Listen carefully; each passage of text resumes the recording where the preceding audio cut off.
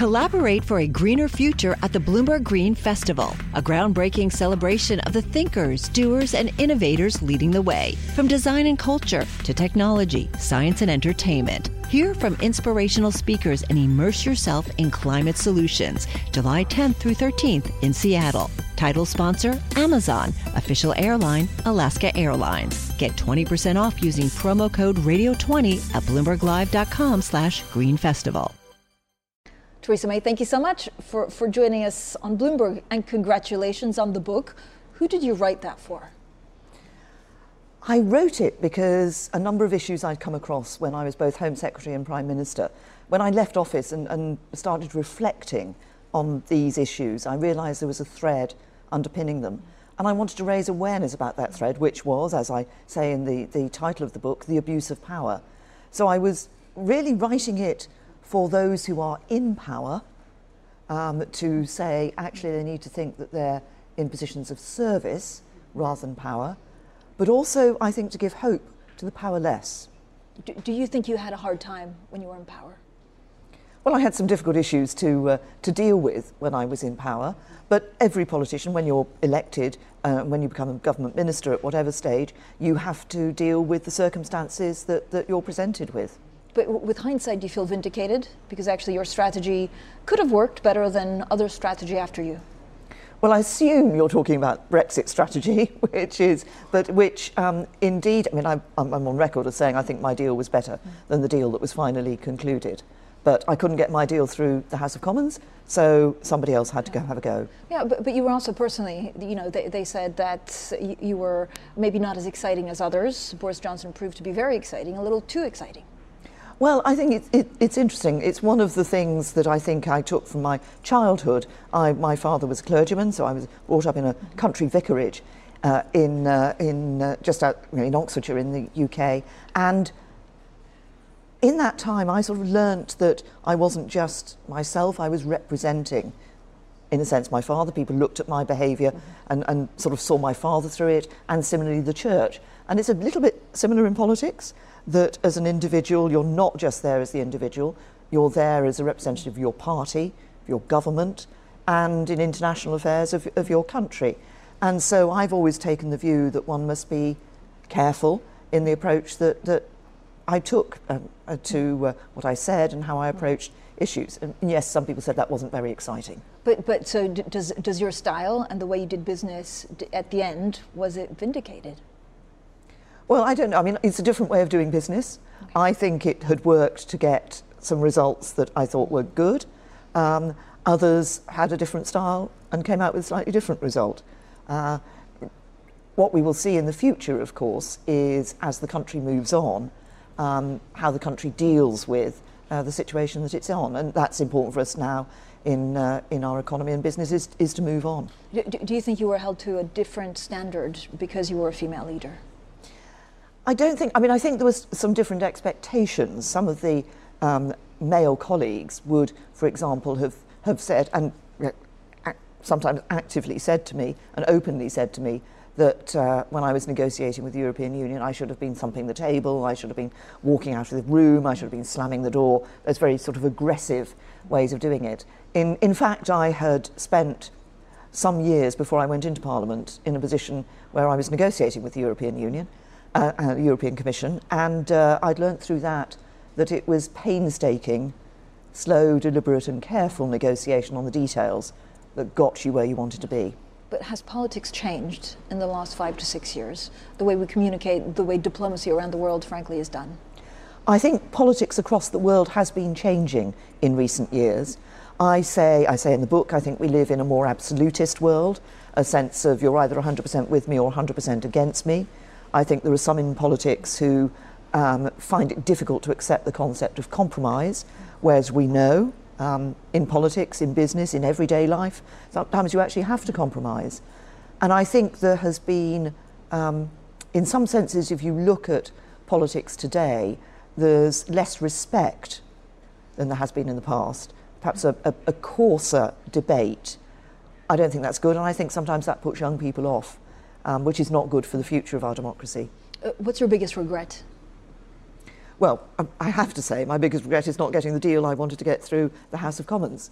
And I think every Prime Minister leaves office feeling that there were things that they wanted to do. So some of the things I started have now been completed. I introduced a new Domestic Abuse Act, for example, which is now on the statute book. I did some work for a new Mental Health Act, which has not yet reached the statute book. We still have, that still has to be brought forward. So there are always things that, if you'd had a little more time, you hope you would have completed. Did you feel at the time that the Brexiteers actually left it to the Remainers to get the job done because they didn't really have a blueprint of what they wanted? Well, ultimately, I think some of them found it difficult to think that a Remainer, because I'd voted Remain, could deliver Brexit for them. And so, therefore, obviously, after me, they went for Boris Johnson, who had led the Brexit campaign and was a Brexiteer.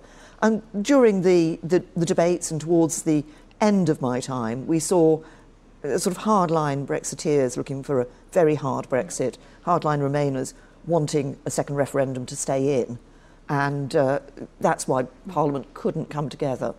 Do you think we'll ever get a second referendum? No, I think the decision has been taken. And I have always taken the view that if you ask the people their view and they give you their view, you should act on that. I think it was the democratic will of the people that we left the European Union. But I think now what we must be doing is saying, actually, we've done Brexit. Let's stop thinking of life in terms of Brexit. Let's move on and look for the future. The ex-M&S boss, Stuart Rose, says Brexit will be reversed within 20 years. Do you think that's possible? Well, I think a lot of people, when they look at that, are thinking of, if you like, the current circumstances of the European Union. Over the next 20 years, the European Union is going to change. Its structures will change, its membership will change. So it will be a different body. The UK will develop over that 20 years. If you look back, there's always been an issue, even since we first joined the common market as it was then. There's always been a slight concern in the UK, an island nation, about this sense of being sort of attached to a group in Europe, and that came to its head for a variety of reasons in the referendum. I think part of that was part of the wider political sense that we've had across the world of people feeling globalisation hadn't been working for them, some people had been left behind, and people in the UK wanted their politicians to change. But looking forward 5-10 years, could you see an arrangement where actually the two are closer together? Well, I think what we've already seen, for example, the UK negotiating to rejoin Horizon, Science, yeah. I think is a very good example of a recognition that sometimes there are things there that it's good to be part of, that in relation to the EU. And I think over time we will see those number of areas. There are some areas on the law enforcement side which I recognised as Home Secretary, where I hope we'll be able to get greater access to some databases and things like that. But I think there's a recognition now of the need to sit down and say, well, what makes sense? Right, and what do you think makes sense? And again, depending on what happens at the next election, do you think that will again be on the table? If not another referendum, certainly closer business ties. I think over time governments will be looking to see what makes sense for economies on both sides, for the EU, but also for the UK economy and businesses in the UK as well. Do you ever regret making Boris Johnson your foreign minister? No, I was very clear when I set my cabinet that I needed to have a cabinet that was both Remainers and Brexiteers. The result of the referendum was clear, but it was close. And what I always wanted to do was to deliver Brexit, but a Brexit that recognised the concerns of the 48% who had voted to remain. Boris had led the Brexit campaign. I think therefore it was right that he was in the cabinet in a prominent role. We've had quite an eventful, let's call it that, 12 months in UK politics, in UK business and UK markets. Do you think things have stabilised after the mini-budget of last autumn? Yes, I think things have stabilised. I think Rishi, Jeremy Hunt being brought in as Chancellor, I think, was the first step, but Rishi taking over, obviously, as leader of the party and Prime Minister, with Jeremy in number 11, has stabilised matters. I mean, it's been difficult for economies around the world with the impact of the pandemic, and, we're all still coming out of that. But I think, and what I see, and what I hope markets and businesses see, is a UK government that recognises the importance of sound public finance. If you look at the polls, is there any advice that you would give the current government to avoid a Tory wipeout at the next elections? I think what Rishi Sunak is doing, which is saying, I've identified priorities, the priorities of the British people, and I'm working hard to deliver on those, is what he should be doing, and I think he's doing the right thing. Obviously, in economic terms, inflation is critical. We have a generation now, I'm old enough to have lived through inflation in the 70s, but there's a generation now who haven't lived through higher interest rates and inflation, and it has been difficult for many. Many people are struggling in their day-to-day life and their day-to-day finances. Bringing that inflation down is important. Yeah, but what do you say to those voters that say, look, the Tories have had a good shot at this for a long time and it's just time for a change? What I say is, listen to the future that we want to create to ensure that the United Kingdom has. The future of jobs, future of prosperity, that is what we are looking to deliver. We've had these difficulties, pandemic hit economies, we're now stabilising that economy, and as you see from what, for example, Rishi is doing in terms of the AI conference, very much saying what is the future and how can we, the United Kingdom, be a good part of that future and encourage businesses in the UK to be part of that future. You were very deliberate and precise in your dealings with China. Should Rishi Sunak have flown to China actually in the first year in office? I think the debate about China often seems to be in what I described earlier as those absolutist terms, that either you ignore China or you're completely sort of in with China. The answer is, of course, that it's right to be neither of those. You can't ignore China, huge economic presence across the world, although the Deputy Prime Minister identified it as the number one state-based threat to our economic security, but it's a huge presence economically for businesses, but also, of course, in terms of the way it has reached out across the world, sometimes being able to take a position in countries because the West has not been there. So we should learn from that, I think. But we have to balance. There are real human rights issues with China. I'm involved in setting up a global commission on modern slavery. If you look at the recent Global Slavery Index, it identified solar panels being created in China and labour exploitation behind those. So we have to look very carefully, and businesses can make a huge difference in looking at their supply chains. But at the moment, do you think we're too hard on China? And is there a danger that if you look at the template of what happened with Russia in the Cold War, we're repeating that with China today? Well, I think what was interesting if you think about Russia and the Cold War, is in a sense both sides knew where the dividing lines were and were able to, there was an existence that was able to go into the future with people understanding those dividing lines. And I think maybe we haven't quite got to that point with China. And it's very interesting if you look at somebody like Kevin Rudd, former Australian Prime Minister, who's very knowledgeable on China. He sets out that as one of the potential ways forward.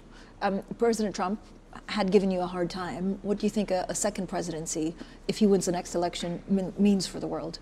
Well, I'm not going to speculate on the result of an American presidential election, or indeed on the result of parties' candidates and who they choose for candidates. I mean, what I would say is that it was, I would say, a presidency like no other when we saw President Trump in his position, and it was a more unpredictable, perhaps an uncertain presidency. I think what we see now, and in a sense the war in Ukraine has helped with this, is America again with its Western allies standing up for Western values. But do you see abuse of power in the US? What I worry about in the US is the polarisation of politics, what I would say the very hard line polarisation of politics.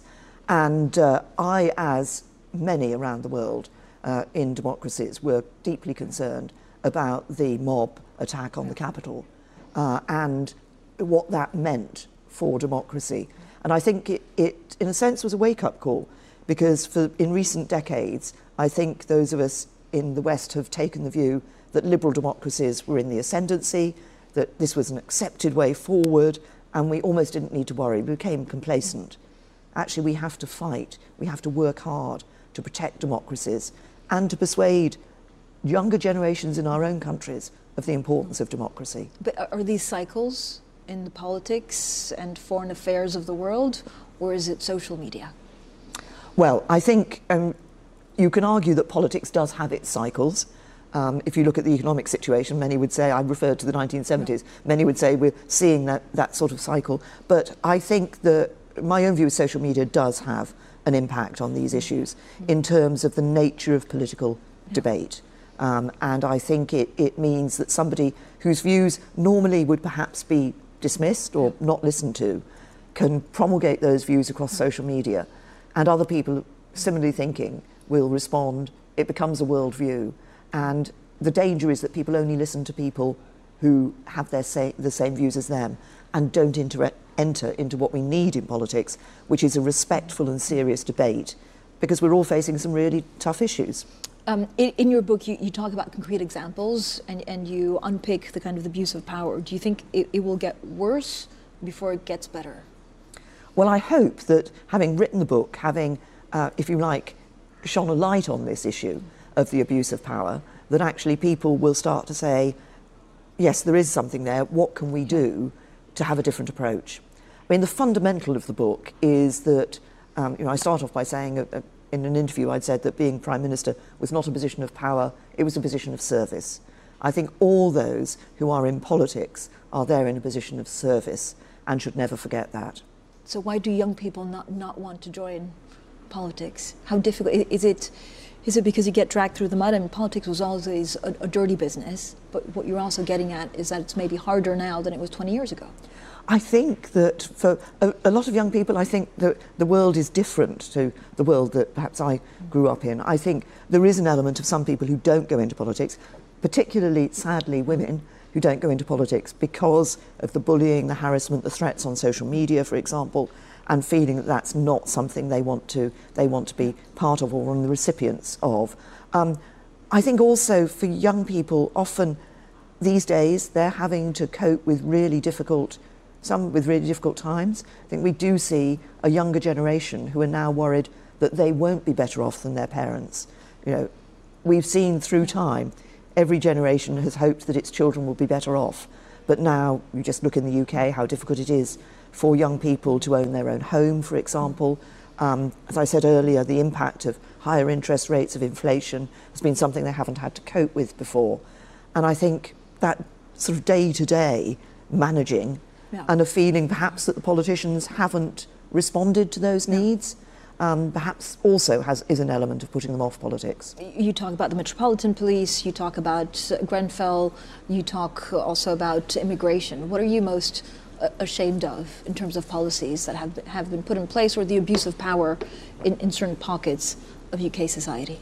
Well, I think the underlying theme that I'm really concerned about is the sense of people in public institutions, which are often there to protect the public or to serve the public, deciding instead to take decisions that serve themselves rather than the public. So if you like, the idea for the book came from reflections I made after I'd left office, but was really sparked by Hillsborough. This was a sporting tragedy that happened in 1989. 97 Liverpool fans were killed.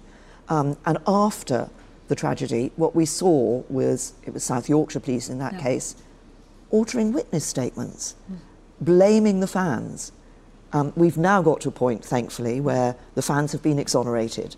But it's that sense that I want to draw out there and in other examples of people in the public sector in positions of power using that power for themselves and their institution, to defend their institution rather than to protect or serve the people that they are there to serve.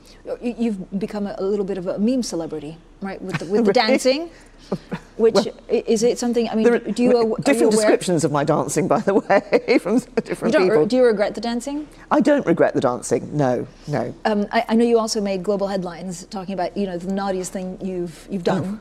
Since you've left Number 10, have you done anything naughtier? Than running through fields? Look, I have to say, if I was asked today what's the silliest thing I've done, probably answering that question was the silliest thing that I'd ever done. Thank you so much, Theresa May, for your time. Thank you. Collaborate for a greener future at the Bloomberg Green Festival, a groundbreaking celebration of the thinkers, doers, and innovators leading the way. From design and culture to technology, science, and entertainment. Hear from inspirational speakers and immerse yourself in climate solutions. July 10th through 13th in Seattle. Title sponsor, Amazon. Official airline, Alaska Airlines. Get 20% off using promo code radio20 at bloomberglive.com/greenfestival.